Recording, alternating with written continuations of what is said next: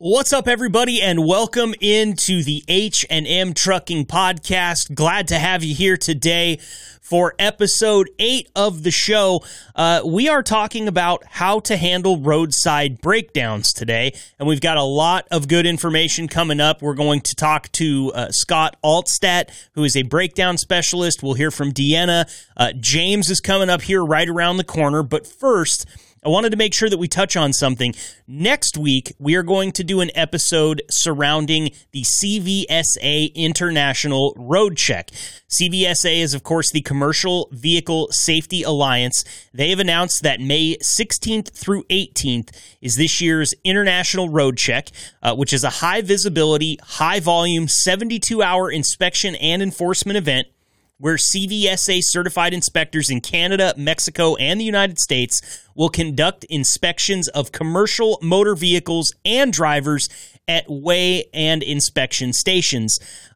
These are designated inspection areas along the roadway. Now, we're going to get deep into the weeds next week about everything that this entails.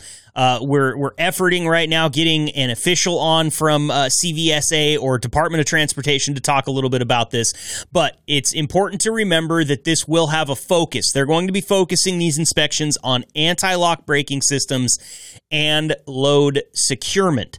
Like I said, next week we're going to get into all of this, so make sure to stay tuned and shout out to Deanna at Driver Advocacy. Let her know if there's anything that you want to hear about specifically, or if you're interested in being on the show. That pretty much does it for our tease for next week. So let's get into handling roadside breakdowns. Like I said, we've got a lot coming up here. We're going to talk to a driver he was driving fall apart car, man. I'm telling you, this thing was breaking down and was lit up like a Christmas tree in the dash. That's all coming up. Don't forget to follow us over at the H&M Trucking Facebook page and look for all the links. Follow the podcast, share it with your friends and fellow drivers. Key down on some mud ducks and let them know what we're doing here. We're just trying to have a little fun and be informative, help out with safety and driver advocacy, all those good things. We're closing the loop here, all right? Now let's get to the music and start this episode. From Omaha, Nebraska, to whatever lane you're driving, this is the H&M Trucking Podcast with your host, Marcus Bridges.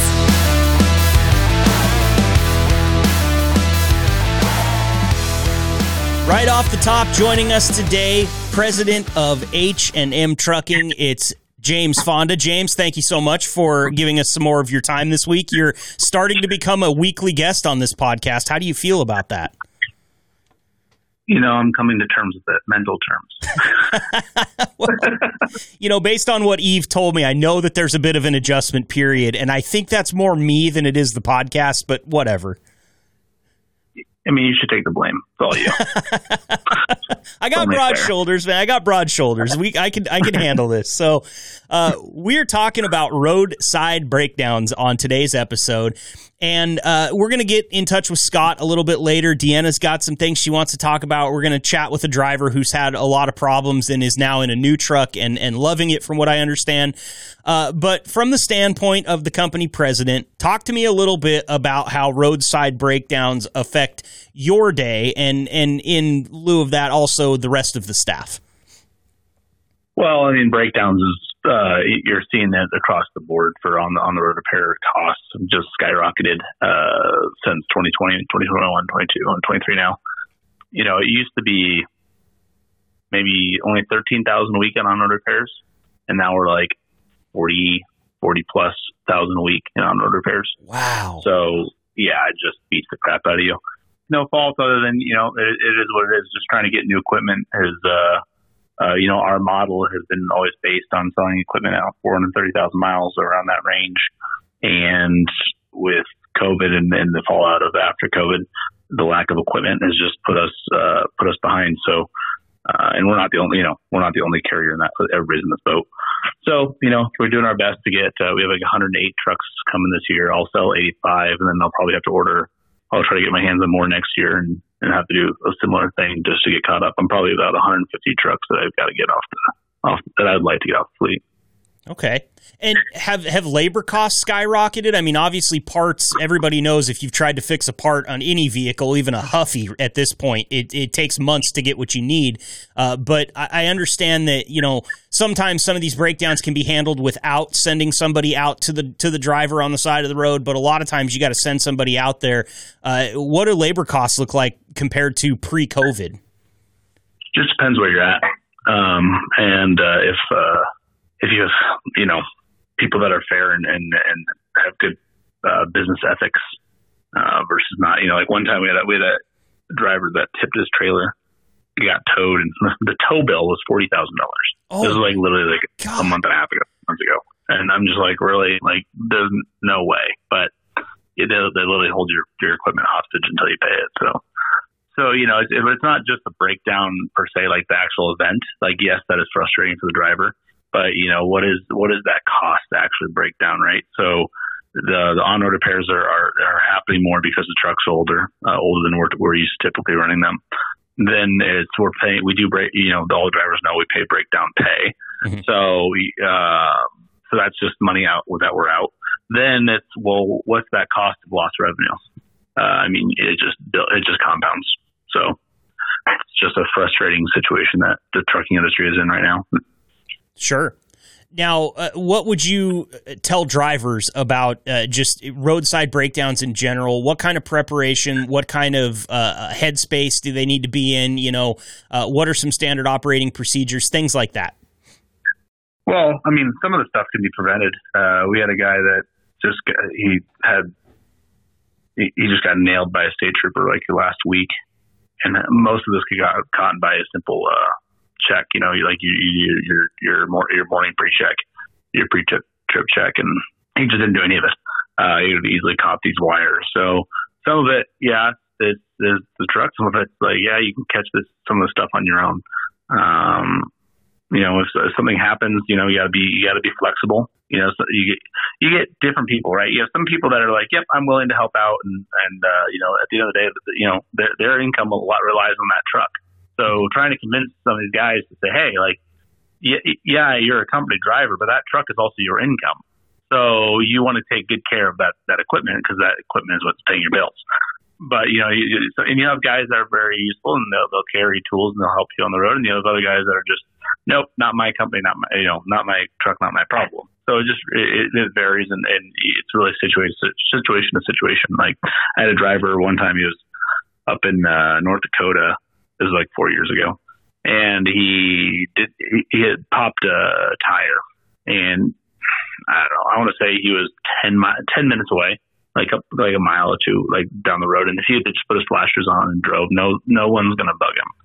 Instead, he decided to wait 5 or 6 hours for a tow truck to get him down the street. It's just and the tire that was popped wasn't even irrelevant. It was on the trailer, and it wasn't loaded. It just, you can play both sides. It's frustrating on all parties every time. Yeah, absolutely. And it's one of those things where if you can feel safe with something like that, and you feel like you can get those last 5 to 10 minutes. I'm not a driver, so I can't put myself in his shoes, but I would say that that would be way too frustrating for me as a person. I don't know if I could live with myself on the side of the road for those 5 hours waiting. I think I would walk those last 10 minutes and just get to somebody so that I could say, hey, this is what happened. Right. Yeah. If you have a serious safety issue, absolutely. But sometimes it's not the case. So you take every situation as it comes, and you deal with it as it comes. Right. So. Obviously, we're always here for the driver to help them in whatever ways they need, and everybody's needs are different. And I might recommend give Deanna a call if you do have that 6 hour layover when you're waiting for somebody. That's Driver Advocacy is great. You can chat with Deanna; she'll keep you from wanting to pull your hair out on the side of the road, and maybe you can iron out some of the things that are going through your head too in that point in time, because. Look, I'm a golfer, so I'm very well versed in frustration and knowing that I have the ability to do something, but I'm prevented from doing it because of, a lake or a pond or a sand trap, whatever the case may be. But I wish at those times that I had like a golfer advocacy program where I could just call somebody and talk this out, because it's getting bad and I'm going to waste a lot of money throwing my clubs in the pond. I know that's not really a good comparison, but it's a thing that I have, and it's a thing that I hold my frustration very near and dear. I don't know. Are you a golfer, James? Dale would be the golfer. I'll go play golf once in a while, but it's not really I got enough going on there. It's hard to say I want to go take off 4 hours to go play golf. You sound like one of those guys. And you get on the golf course, my brain's not even there anyway. So I'm like, what did I just pay for this round for? I hear you. One of those guys that, maybe you're going out to drink and maybe you'll play some golf while you're doing that. Yeah, okay. Something like that. I got it. Well, it's always better with a few on board. There's no question about that. So, James, I appreciate it. Our conversations are always fun, and I think it's a very special peek behind the curtain that you give the drivers into what the front office deals with, what you deal with, and the support that H&M gives the drivers is really second to none. So, from the guy that kind of gets to be a fly on the wall and see it all, take advantage of the support that you get. These roadside breakdowns, not fun for anyone, like you said. I just appreciate you coming on, chatting with the drivers and myself a little bit, and I'm sure, because we've got a big CVSA International Road Check episode coming up next week, we'll be in touch with you again. All right. Sounds good, Marcus. All right. Take it easy, James. Thank you. Yep. Bye.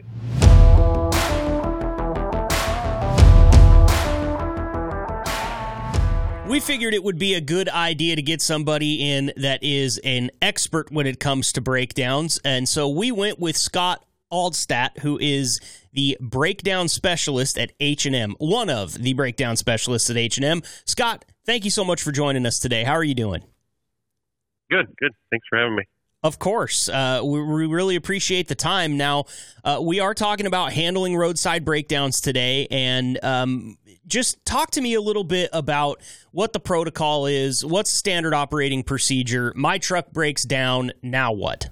First thing, as soon as your truck breaks down, probably need to get a hold of your dispatcher, let them know what's going on so they know what's going on with the load and where you're at, and then give us a call and give us a rundown of what's going on with the truck or trailer or whatever the issue is, and see if we can either get it diagnosed, if something we can fix, have the driver take a look at, or if we need to get you to a dealer or get somebody to you.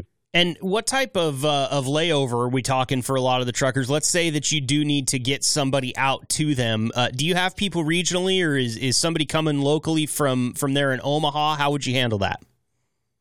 Wherever you're at, we'd call whoever the closest vendor is for whatever the breakdown issue is, and it's usually going to be a couple hours. Our ETAs a lot lately for sending somebody out to you is about 90 minutes. Oh, that's not bad. That's not bad at all. I mean, we hear horror stories of, I waited out here for 6-8 hours. Those are probably the exception, not the rule, I would assume. It gets to be like that sometimes during the winter or when there's bad weather and services in the area are really busy. So we try and tell our drivers a lot during the winter to make sure that they're prepared and bring blankets or something if they need to during the winter, because that could happen. Sure. Now, blankets in the winter, obviously that one's a big one, but what other type of preparation do you urge your drivers to conduct for these scenarios? Make sure you do your pre-trip. Do the walk around on the truck and trailer. Make sure everything's good to go. Try and carry extra fuses if you can. Screwdriver, a wrench sometimes can get you going. During the winter, we like drivers to carry extra anti-gel and maybe some anti-freeze coolant to take with them to run through the airlines in case the airlines freeze. I think that's about it. What about like a flashlight or a headlamp? I've heard that can kind of help with the safety, especially if it's at night. Sometimes drivers might alert somebody with a flashlight. Definitely carry a flashlight with you. That should be something that you should carry with you, yeah. So what kind of breakdowns do you see that are more common than others? I know that with, engines, you're going to see every single different type, and of course all the other things, electronics on the trucks and computers and whatnot, but what's something that you see pretty common out there that truckers should just kind of be aware that's probably going to happen or has a high probability to be the reason they're broken down? The top things are going to be tire repairs, and that we need to send somebody out to you. And then there's going to be issues with wiring or just the truck shutting down because there might be a loose wire, which a lot of times is a loose battery cable. A lot of times that's just a 9/16 wrench. Or with these new trucks with a lot of the computer systems on them, they might just need to be reset. And that's just turning off the battery switch for about 45 minutes, letting the truck reset, and then turning it back on. And then other major thing is because the truck and trailer is all airlines and air, is having an air leak somewhere on the truck or trailer. And then we would need to send somebody out there that can have the fittings or whatever's leaking air, wherever that is, and get that fixed. Is there ever a huge sigh of relief that comes over you and the driver as well when it's just a computer reset? I mean, that's a 45-minute layover, real quick and easy. Nobody has to be dispatched. That's got to be one where you're like, you kind of feel lucky when that happens, yeah? Yeah, definitely, because it's becoming more common for it to be a computer issue these days with a lot of the trucks in the computer. It is nice when you can just reset it and then get up and going again and don't have an issue anymore.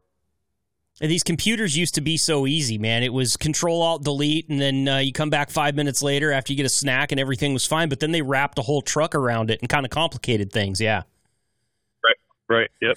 And that's it pretty much controls how the truck, how it's running and all the parameters and everything on the truck. And so when it shuts down, it kind of takes everything out with it. Got it. So any advice, anything that you would like to say to the drivers out there? There's a lot of them listening. Obviously, breakdowns are going to happen. But I have you here right now, so I might as well give you the floor if there's anything that you would like to say to the drivers to kind of just give a blanket message about this type of thing. A lot of times it could be an issue that you don't realize that it is. If sometimes you might think it's a mechanical issue, and you don't realize that it is the computer that is controlling the mechanics of the truck. So a lot of times just shutting off that battery switch and letting it sit for half an hour, 45 minutes, and let everything reset could be what gets you going. And also carrying fuses, checking your fuses right away when you have something that's not working, like wiper motors or window switches or whatever.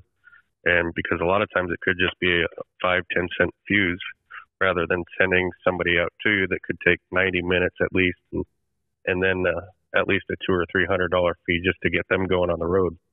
We've seen that a lot where it could be just a fuse, and we're out at least $300.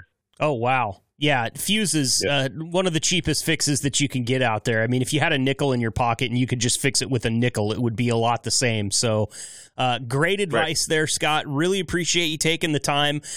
Breakdown Supervisor Scott Altstadt, we really appreciate having you on here, and we will get you back on again because there's going to be more to talk about in the future when it comes to breakdowns. I'm absolutely sure of it.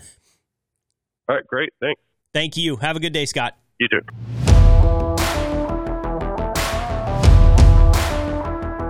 I'm really excited about this. We've got another driver profile to do for you today. Joining us here on the H&M Trucking Podcast is David Rodriguez. He goes by DR. DR, thanks for joining us today. How are you doing out there? I'm doing all right. Having everything talk to me in this truck. Yeah, you got a new truck, I understand, and we'll get into that here in just a moment because we're talking about roadside breakdowns today. And real quick, before I get to that, let me know what's your CB handle, what's your truck number, first of all. Won't run a CB handle. I used to back in the early 90s, but now it's just a holler the truck name. This is H&M coming, or eastbound, westbound, just whatever comes to mind. Okay, and what's your truck number? Oh, mine is 2358. Awesome. And where are you joining us from today? Where's the route got you? East of, I'm looking at a sign, Pocahontas, Arkansas. Okay, so you're out there dinking around, kind of in the south, kind of Midwest, that little like middle area there. How's the weather out there? Everything good on the road today? Oh, everything's good except all these little back roads. You go 2 miles one way and 3 miles the other. 2 steps forward, 1 step back, right? Yeah, it's just craziness. Everybody decided they want to work off the shoulder today when there ain't no shoulder. Yeah, it's just kind of weird. I didn't know Arkansas had rice fields. I'm used to them in Texas, but not up here. And what do you mean by that? Explain that to me. Rice paddies, like they grow rice. I mean, I thought we did it because it was the Gulf Coast, but I didn't know they did it this way up here. Okay. All right. I got you. Now, today's episode, of course, you're on here for a very specific reason, DR. Right. Today's episode is about, as I said, roadside breakdowns. And when I talked to Eve last week, I said, Eve, I need somebody that may have had some issues recently. And I mean, the email came back immediately. She says, I got somebody in mind. He's had all sorts of problems. And I think... Yeah. Even that undersells it, DR. So talk to me about what you've been going through in the last month to year with the truck that you were driving last week when we spoke. The last month, I started the month before, started back in March. I'm going to say 2065. It was one of the black bubbles I was out. And before that, I had a lot of other problems within the year. They all added up. But just in the last month, I spent, 2 days down in Indiana trying to figure out the problem. They couldn't figure it out, so it was electronic. I got halfway up the road from there. It's right there on the Tennessee side. Got going into just before Chattanooga. I was still north of Chattanooga, I believe. Damn truck just decided to shut down. I just came out of the shop no more than 3 hours. So they shut down, put me on the side of the road. I had to call for a tow truck. They came and got me into Chattanooga. Got a call about an uncle of mine had a heart attack, so I decided to leave from there. They kept the truck, but it's supposed to have been done within a week. 2 weeks later, they get me back up to the truck, and it's like, what the hell? I leave. Supposedly they changed out like 6 or 8 sensors this go round. Everything from lane assist to stop to stability crap to the engine. There was a sensor on the engine, a sensor on the transmission, the oil pressure sensor, stuff like that. So I get out of there. I get down the road, maybe from Chattanooga. I might have made it to Paducah, Kentucky when I'm calling in, and my whole dash is lighting up. Now I'm having anti-lock brake issues, all this and that. They said, all right, we'll try to get you in. So I'm working my way back to the yard, and that's about a day goes by, and all of a sudden I call back again and say, man, I might not make it. Now I'm getting other sensor things popping up. They checked it. Now my DEF sensor and some other sensors were popping up. So they brought the truck directly into Omaha. I can imagine. And that's just like, I mean, once it gets that bad, are you pretty much thinking, I got to get a new truck? I can't keep losing time to this thing. Well, yeah, before that, when I got it, lightly used, had 100,000 on it. This all started about the 400,000 mark. I've been with them about 2 years, going on 2 years, I believe. 2 years, yeah. And when I started, all this started up just recently. But before that, when I first got it, it was my first week there. I knew problems were going to be happening. I took off from there. The first week out of orientation, I take off, and I get going back home to West Texas. I was in Texas at that time. I start going that way, and I get about as far as Oklahoma City. Get caught in a rainstorm. I have to call in. I'm sitting on the side of the road. Lightning struck supposedly a little too close to me. Fried the computer and a bunch of other crap on it. Oh, my God. Yeah, so I had pulled over. That's the beginning of the trip. So I had pulled over. They worked on that. They kept it there for 3 weeks at that shop in Oklahoma City. They had to get me a van to get me back down to the house. It was Thanksgiving, actually, so I had to get back down to the house. Got there day of Thanksgiving. So, I started then, and I came back. They called me back 1 week, said, you're ready to go. I came back. I get called back because I'm about to, leave in the rental. No, go back. Why? They just tried it again and more issues. So I went back. They did it about twice. Yeah. Oh, that truck was, saw that electronical on it. Shortly after that, I thought I was on a good roll, 6 months. I started noticing radiators, leaking or something. They couldn't figure it out. So Minnesota, one of the TAs, replaced the reservoir, replaced some lines. 2 weeks later, same problem. They replaced the reservoir. And I found out those things are about 700. So they replaced that. And I went about it. A week later, it's back in another shop because it's still doing leaking. They figured out they couldn't find it, got to the shop, and the guy told me, I think it's the radiator. So I went to one of their shops. I bought another Volvo. Nothing they could do. They said they couldn't figure it out. They ran pressure tests, all this and that, and nothing was coming up. So I left. No more than a week, I get back down to Omaha. Trent and them checking. Said, "Nah, man, you got a split radiator." So they shoot me down to Volvo. They replace that radiator. I get going out of there. As soon as I leave, about 3 days later is when that damn turbo, one of the lines going to the turbo went off. They had to replace it. And then here shortly, about on this last replacement, I've had a new turbo replaced, the injectors, all sorts of crap, man, within the year. Man, held together with duct tape and bungee cords, it sounds like, DR. I mean, do you ever feel like that truck just never had a chance? I am only $100,000 on it. You did good for 300,000 miles, but after that, nothing but trouble. Yeah, I think just, every now and then, it was good when it did run. I mean, I got nothing against it. It was a good truck, made me money, but it was just, I've been through Chevy, Fords, and now I'm in a Ram. I'm going to get hit for that one. Anyway, I've been through them all, and it's like the Chevy, the damn engine blew on me. The Ford, the transmission went out on me. And, now the Hemi's been good to me for the last 10 years or 15, so I've been staying with them, and it's just like, they're all good, but then you get one lemon, and it's like, damn.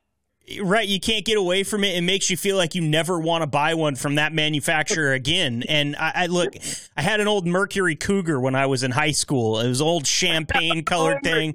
Yeah, with they had the wine red felt almost felt seats in it. I mean, it was disgusting. But I swear to you, you drop it into drive, and when you skipped by neutral, the bright lights would come on, and then you have to put it back in neutral to shut the brights off, and then you could go back to drive.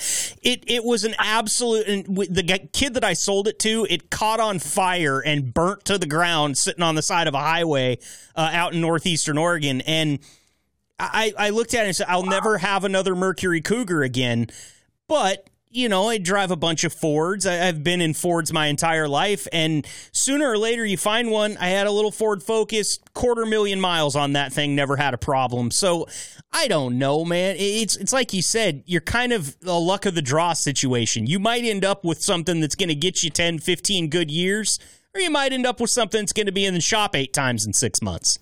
Yeah, that's crazy. Like I told him on this new truck, man, I know the shop was like, what? As soon as I got it, I went down the road and said, the windshield leaks and the doors leak.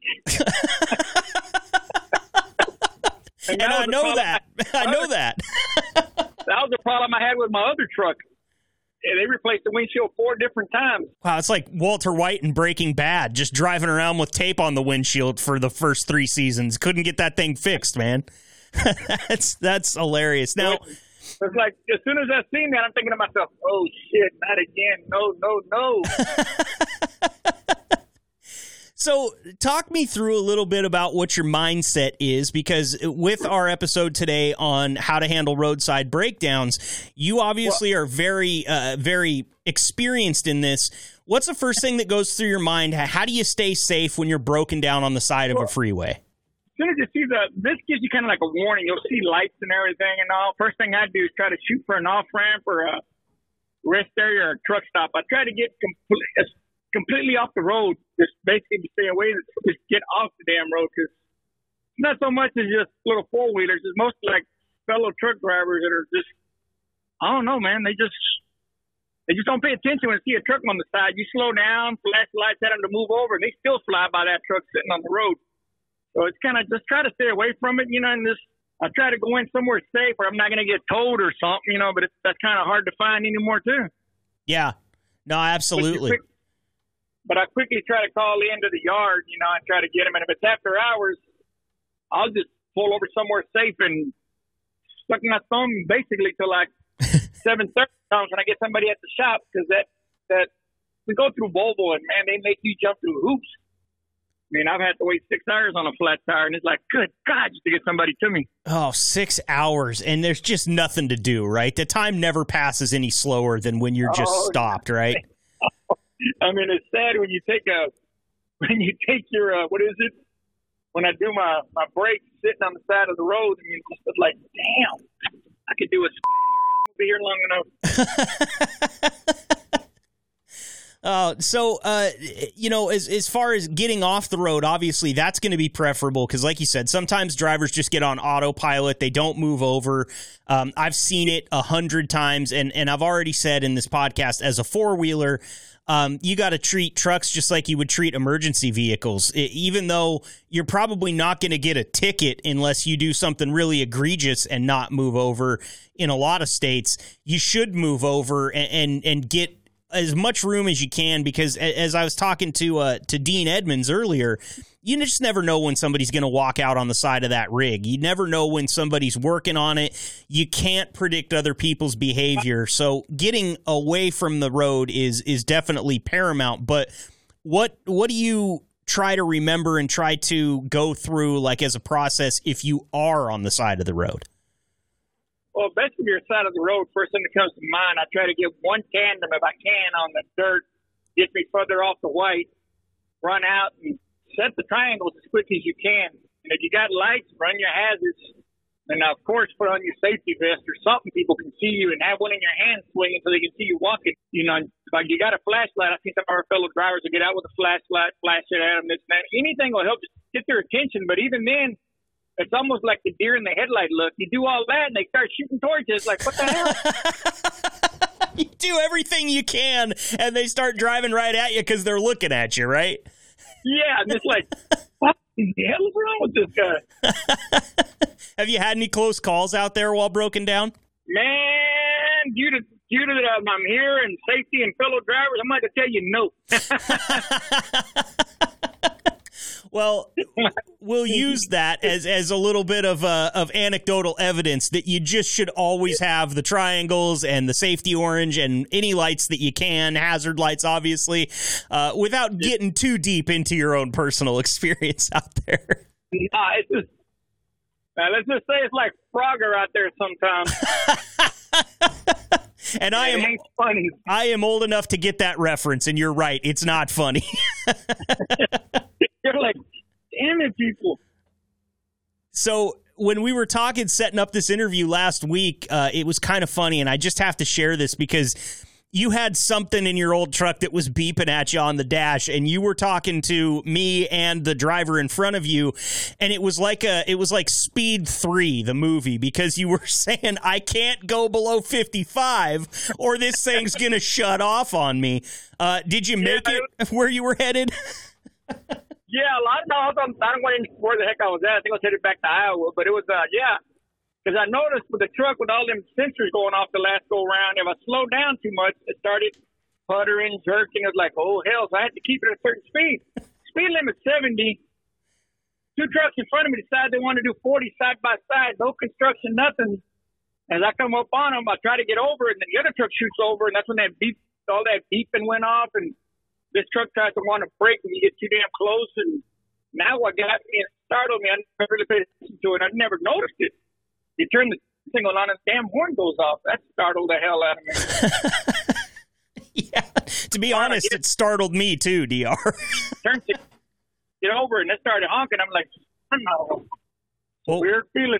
Yeah, no joke, man. Well, I'm glad you made it safe, and I also just wish that some of these drivers would understand that this thing, sometimes we can't get it below 55. We don't know if it's going to blow up like in the movie or if it's just going to start throwing rods and start smoking, but either way, really glad that you made it. Tell me a little bit about the new truck. What are you driving now? I mean, I'm guessing it's another Volvo. It's a Volvo. It's a 23. It's so far so good. It's running. It's pulling the load. We're doing good, but that's about it where I'm at right now. Give me a second. I'm going to pull in here and try to get 50 gallons of fuel at a non-spot. Couldn't get fuel at the last stop. I had my luxury going. I stopped over there to, what the hell was that? Jonesboro. The pilot I was at wouldn't accept my damn card. Then I went up the road to the Loves. Their pumps are all being worked on. Trucks are backed up. It's like, man. Dude, you've got like this little black cloud of bad luck following you around right now, I feel like. Well, it's been around me since the day I was born, man. I just learned to live with it. So are you kind of prone to bad luck in just your life in general? Man, yeah. some of the guys that see me at work, I know they don't ask about my arm, but I got electrocuted in 79.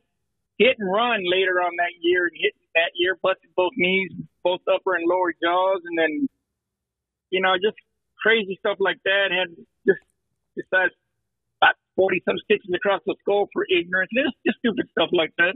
40 stitches for ignorance is what you said there, and that's... Yeah, I jumped out of the truck, and it has a rack up on top, a pickup, and my head hit the damn thing, and it split my wig open. Oh, God, man.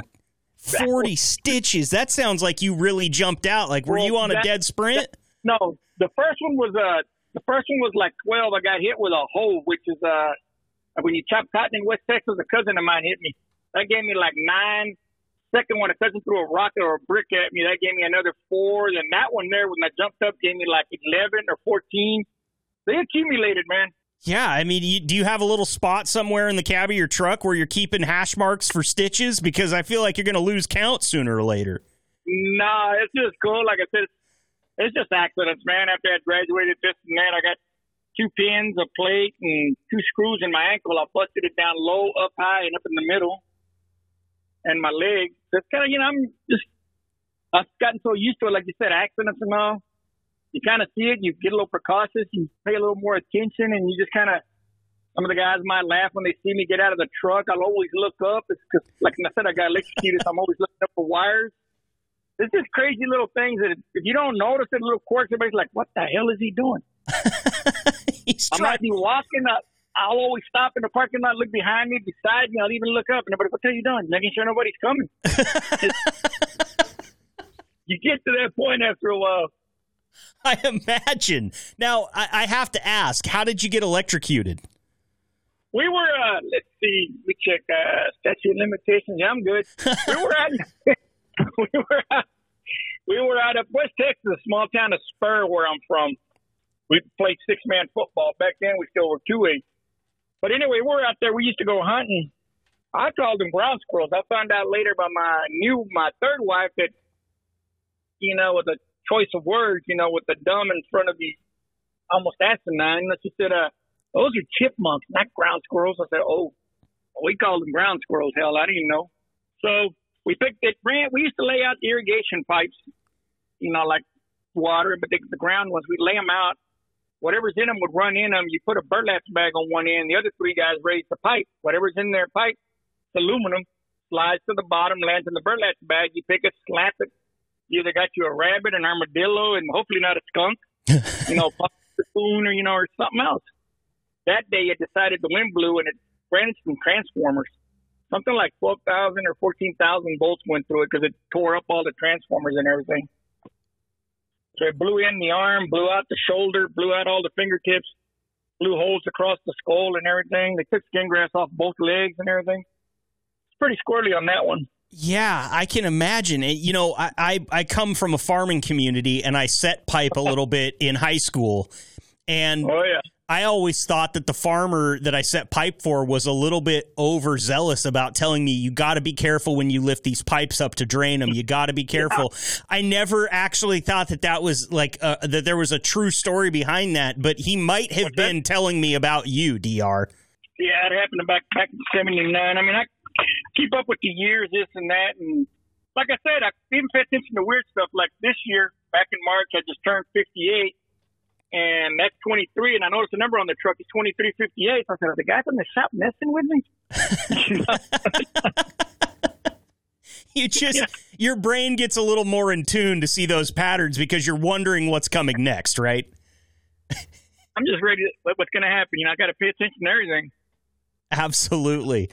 Well, listen, DR, it's been great having you here. I know you're busy out there. I want to let you get back to paying attention to what's going on and not listening to me gab, but thank you. Cool. I'm actually sitting still. Oh, perfect. Well, I really appreciate the time that you've taken. I want to give you the chance, anything that you want to say to any of your fellow drivers or to H&M as a company or to me as a person, the floor is yours. So far with this outfit, did my first 12 was over the road, mainly East Coast, doing bed bug and house furniture. I came out of that and came back to Texas, and I did 14 years local, unloading windows, door, and trim by hand, by yourself into the new garages and all that for all that new construction. Mm-hmm. That's what kind of wore the knees out. I decided to come here when old man Randy come and said, yeah, man, I'll give it a shot. I tried it, liked it. Nice outfit. For most, I mean, you might catch a driver on an off day, but I'm going to say mainly all of them, man. They're all pretty cool. Everybody talks to you. Everybody's sociable. Everybody's nice, man. But there's, everybody's got their own comments, this and that. But that's cool. But at least everybody gets along. I like that. I haven't seen where you come in, like where I used to work, you holler and I'm ready to throw down with somebody because somebody's being stupid. Here it's like, all right, it's cool. Everybody's willing to understand and everything. And that's different working for an outfit like that where you can actually, you feel all right. You feel like you want to be there and on. It's just, like I said, it's just one bad truck. And I see other drivers break down not as much. Maybe some got bad luck with tires. It's just everybody has an issue with something. But as far as people and work and the staff and all, nah, man, to me, it's a nice place to work. I mean, people treat you nice. Everybody talks to you by name, and they try to do their best to get you in and out quick. Granted, every now and then you get stuck somewhere, But like I said, I'm used to being shut down somewhere, like even Connecticut when he used to do that. So you get used to that. But some drivers aren't too used to. Man, I can't sit here for a day. I got to make money. Well, we all got to make money, man. But it's just. I've learned that, the nastier attitude you have, the nastier people get to you, the worse things go. Just take it in stride, be mellow, be calm, and just, it'll work itself out. Well, if anybody's an authority on that, I would say that it's you, DR, for sure, with everything that you've been through. And, I don't want to pat myself on the back here too much, but I'm going to take this opportunity to say, what other trucking outfit has a podcast, right? Right. I know my tails and the drivers. Well, thank you so much for your time, DR. Be safe out there. Keep the shiny side up, and we will definitely come back and have you back on the podcast again sometime later on, all right? No, I appreciate it, man. Y'all take care, and my fellow drivers out there, be careful, man. I'll holler at you guys later. Everybody be safe. Thanks, DR. Have a good day. Yes, sir.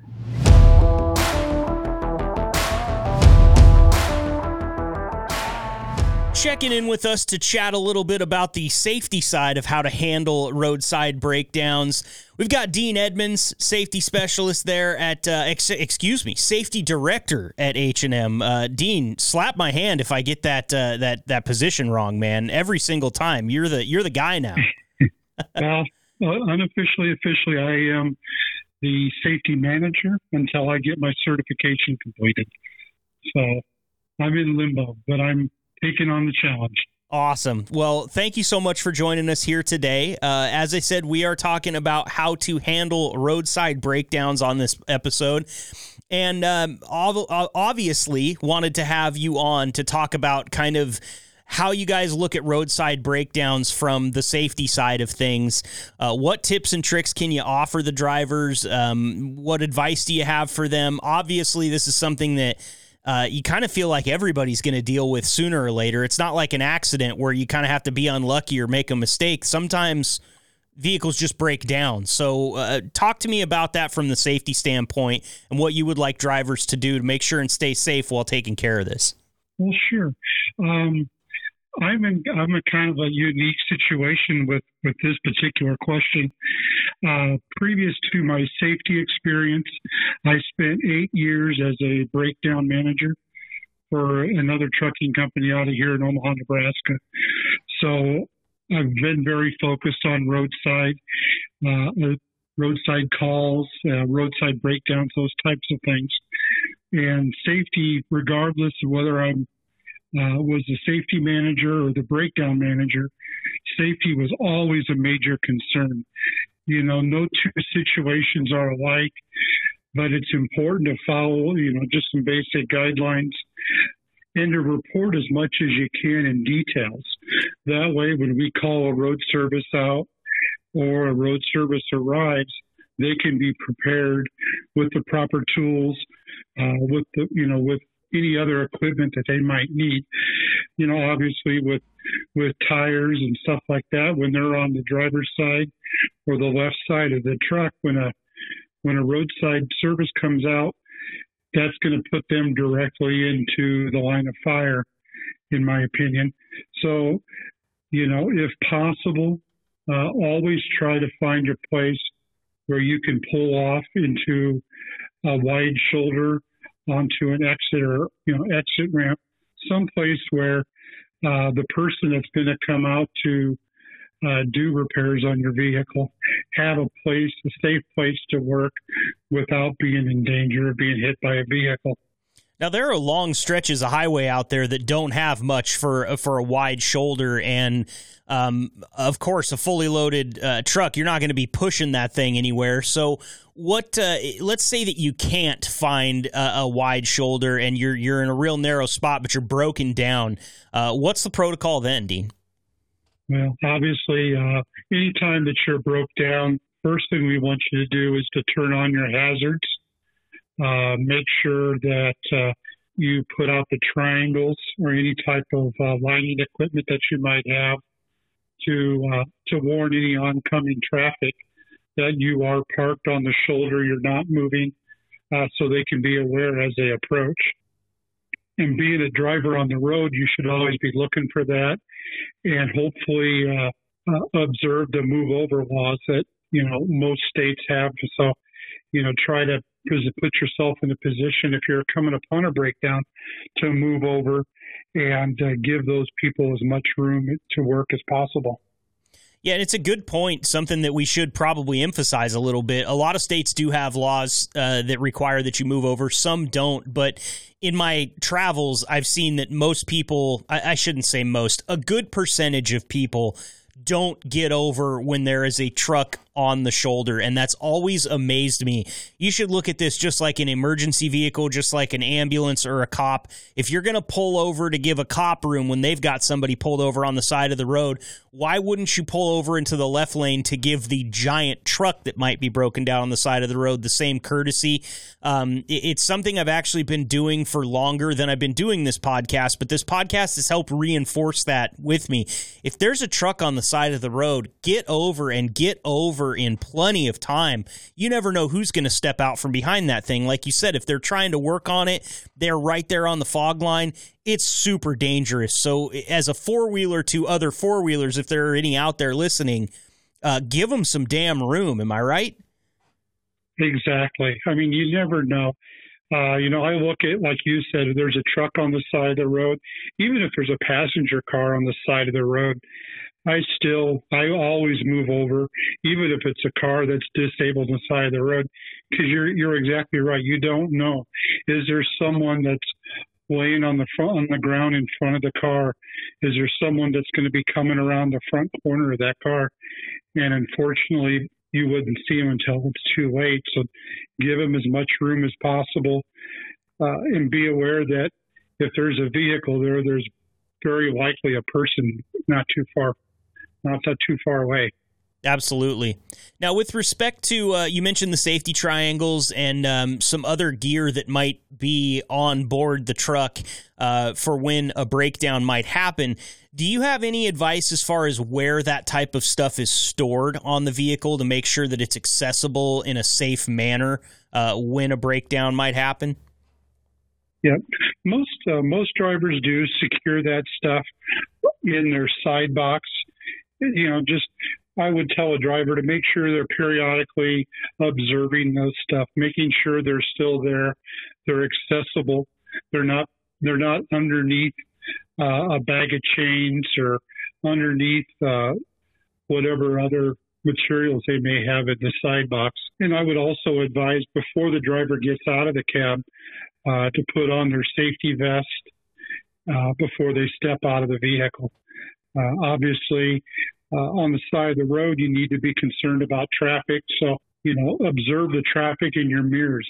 If it looks real heavy, maybe it's better to get out the passenger side and go from there, as opposed to trying to open your driver's side door and stepping out into traffic. Yeah, which even just the thought of it, just you saying open the driver's side door and step out into traffic makes the hair on the back of my neck stand up, because I don't trust people, Dean. I'm only 38, but I've had enough experiences to know that there's a lot of people out there I just don't trust. You know, like you're a safety guy. I could trust you because I know that you're concerned about it.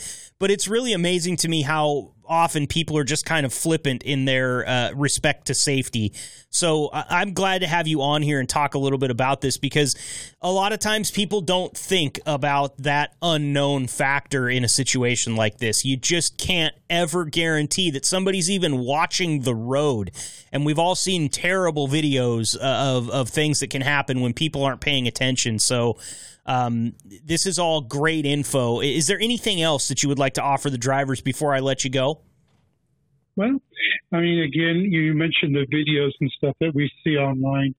We tend to see a lot of accidents happen where there's an officer on the shoulder or a safety truck on the shoulder, you know, and a lot of times these accidents happen at night. So make sure as you approach those vehicles on the side of the road that you don't focus too heavily on the bright lights, as they may temporarily blind you or obscure your vision from what's actually going on around it. So, you know, be aware that those are there, but try not to look directly at the light. Look off into the dark a little bit so your eyes don't deceive you as you approach. There you go. That's some great advice from the safety manager, but that is a temporary title because we're getting him certified, and he soon will be the safety director at H&M, Dean Edmunds. Thank you so much, Dean. Really appreciate your time, and we'll talk to you again soon. You bet. Thank you. Yep. Take care.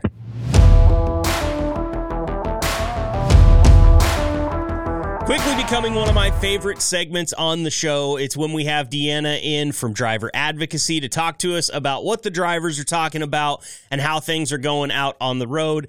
Deanna, as always, thank you so much for giving us some of your time. How goes it today? It goes really well. I appreciate another, invite back to podcast. It's becoming one of my favorite things to do. So I really enjoy it, and I appreciate you guys always inviting me back. Yeah, it's a standing invite at this point. If I forget to invite you, just show up. You're welcome. The door's unlocked. You got it. And we keep the beers in the back. So nice. It is an episode about handling roadside breakdowns today, and I know that you've probably heard a lot about this. And really, can you talk to me about like the mindset of a driver when they are broken down or when they're stranded out on the side of the road because they don't have the gear, the equipment functioning in the way that they need it to finish their job? I think it's a frustrating situation for drivers because there is a lack of control over breakdowns. Not only do they have to call someone a specialty person to get them towed in to either Volvo or the H&M shop. So they're kind of at the mercy of that. And sometimes that takes hours before they can even get someone to transport the truck. And then it gets to the shop, and depending on what's going on, sometimes they have to special order the parts. Mm-hmm. So that can take a couple of days. So I can imagine the frustration kind of builds on that because they're not able to get their miles for the week. It kind of throws their whole week off. So I can imagine it's just a frustrating experience all around. Yeah, from the word go. And I feel like the stress builds a little bit too in that there's so many variables that come into it where all of a sudden you're not just doing what you set out to do, which is putting miles behind you and getting there on time and being safe and all that. Now you have to worry about, well, do I need to pull over on a shoulder here and try to make a safe exit from the highway or whatever I'm on? Some of the roads that they're driving on don't have a shoulder that you could pull a truck over on. Then you've got the unpredictability of, like you said, the shops, the mechanics. Like, there's good mechanics out there. There's a lot of good mechanics out there. There's also mechanics that will have you turn your windshield wipers on and your bright lights come on. Like there's things that can get messed up in the shop and go wrong on top of what's already wrong. And like you're saying, it's building frustration from the word go. And I can't imagine, I mean, I've been broken down the side of the road before in my four-wheeler, but never anything the size of a truck. And I got to be honest with you, like I want to stop and help people sometimes, but I don't have the authority or the wherewithal. I would just make the problem worse. I know that. You kind of seem like the type of person that could like help herself on the side of the road. Like you've had some experience. You could get yourself out of a jam, couldn't you? Yeah. So fun fact about me, I actually grew up with cars. So I know pretty much a little more than your regular gal when it comes to mechanics. Like I can change a tire. I've changed oil multiple times. I've even changed like a fuel pump, which is really difficult. Brakes. I mean, I can pretty much do anything. I worked for Jiffy Lube for a while and changed oil for them and kind of did some mechanics. So yeah, I know more than a normal gal, but that's due to my dad, always kind of pushing me to kind of learn things to make sure I'm safely able to, if I get broken down, kind of figure out what's going on under the hood. Yeah. So I can get where I'm going. Right, yeah. Right. Well, on that, I seem to remember at some point in time you talking about like either you had a hot rod or your family has a hot rod. Like, tell us a little bit about the car because, Joe Barganetti and I got on kind of a tangent last week talking about our cars and it snapped into my head. I think Deanna has something to say about this. So talk to me just a little bit about your pride and joy. Yeah. So I have my dad's 69 Super B. Oh. It is a 440 horsepower. It's amazing, and I'm looking to fully restore it. I'm just waiting because it's got a new engine, which is great, but it needs a lot of interior work. It needs a lot of exterior work. So I'm trying to put the love and touch into that. He's had this car for decades, and it's been kind of in a slow state of getting restored, but I'm hoping to fully restore it now. That's so cool. Well, those cars are the Super Bs are very highly sought after. That's something that is a collector's item at this point. You're telling me. I mean, I've had multiple people tell me, like, I have two. So I have one that's almost fully done, and then I have a parts car that's kind of just like in case something breaks on the main car, I can kind of pull it off there. Some people want to give me $30,000 just for the parts car. Yeah. And I'm like, it doesn't even have wheels. Like, you're going to have to tow that thing out of here. Right. Like, and I'm like, okay, well, I mean, I've come really close, but I need some of the parts on it. So I can't, theoretically sell it. But yeah. No, I'm a huge motorhead. Yeah. They're such cool cars, and I actually, it's funny that we'll figure out these things as we go on and the podcast continues to grow, but I have an uncle that has 4 of them that lives out in Ohio in like really rural Ohio farmland.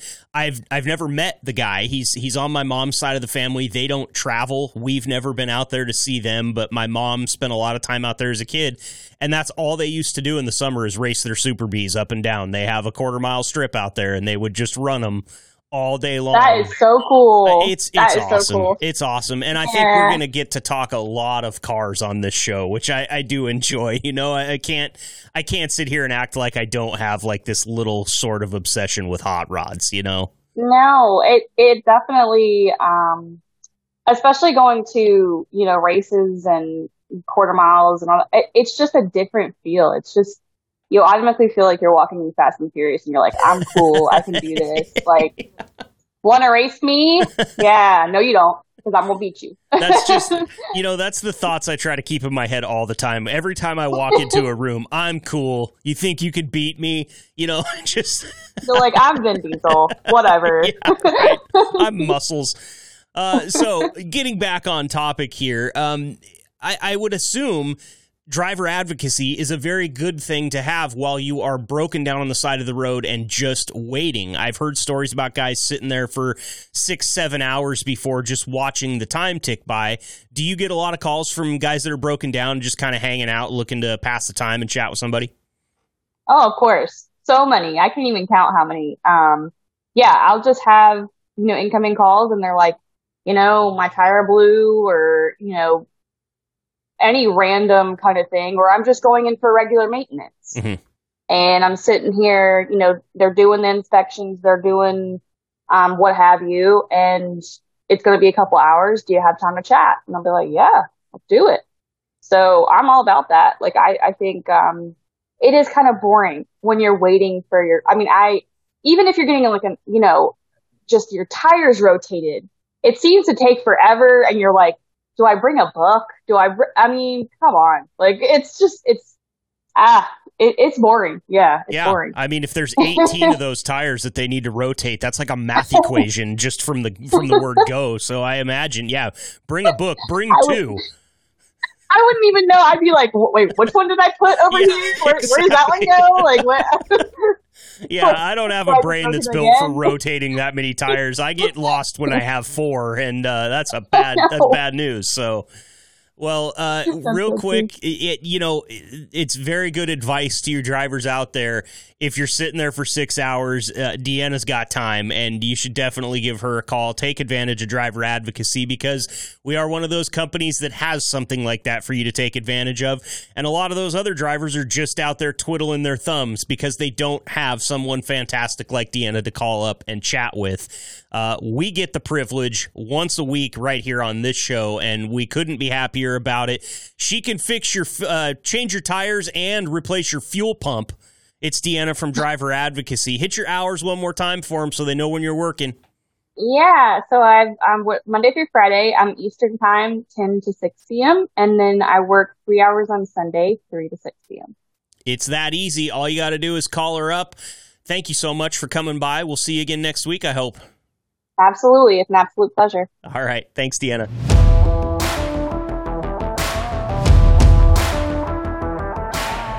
Great stuff from everybody today. I feel so lucky being the host of this podcast and get to welcome so many awesome people that help me out and make this so that you don't just have to listen to me for an hour, because we all know how that goes. Thank you, James, Deanna, Scott, Dean, and of course, David Rodriguez, our driver profile from today. Great stuff out there.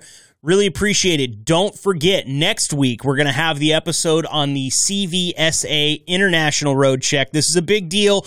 It affects you. They will be looking for anti-lock brakes, and I think load securement is kind of their focus here. So we'll bring you all the info that you need next week.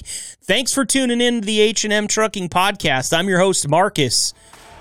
And as always, stay fresh, cheese bags. Thank you for listening to the H&M Trucking Podcast. Please leave a review, subscribe, and connect with Marcus over at the H&M Trucking social media channels. And if you're considering a job at H&M, find us at hmtrucking.com. Until next time, stay safe and ahead of the curve drivers.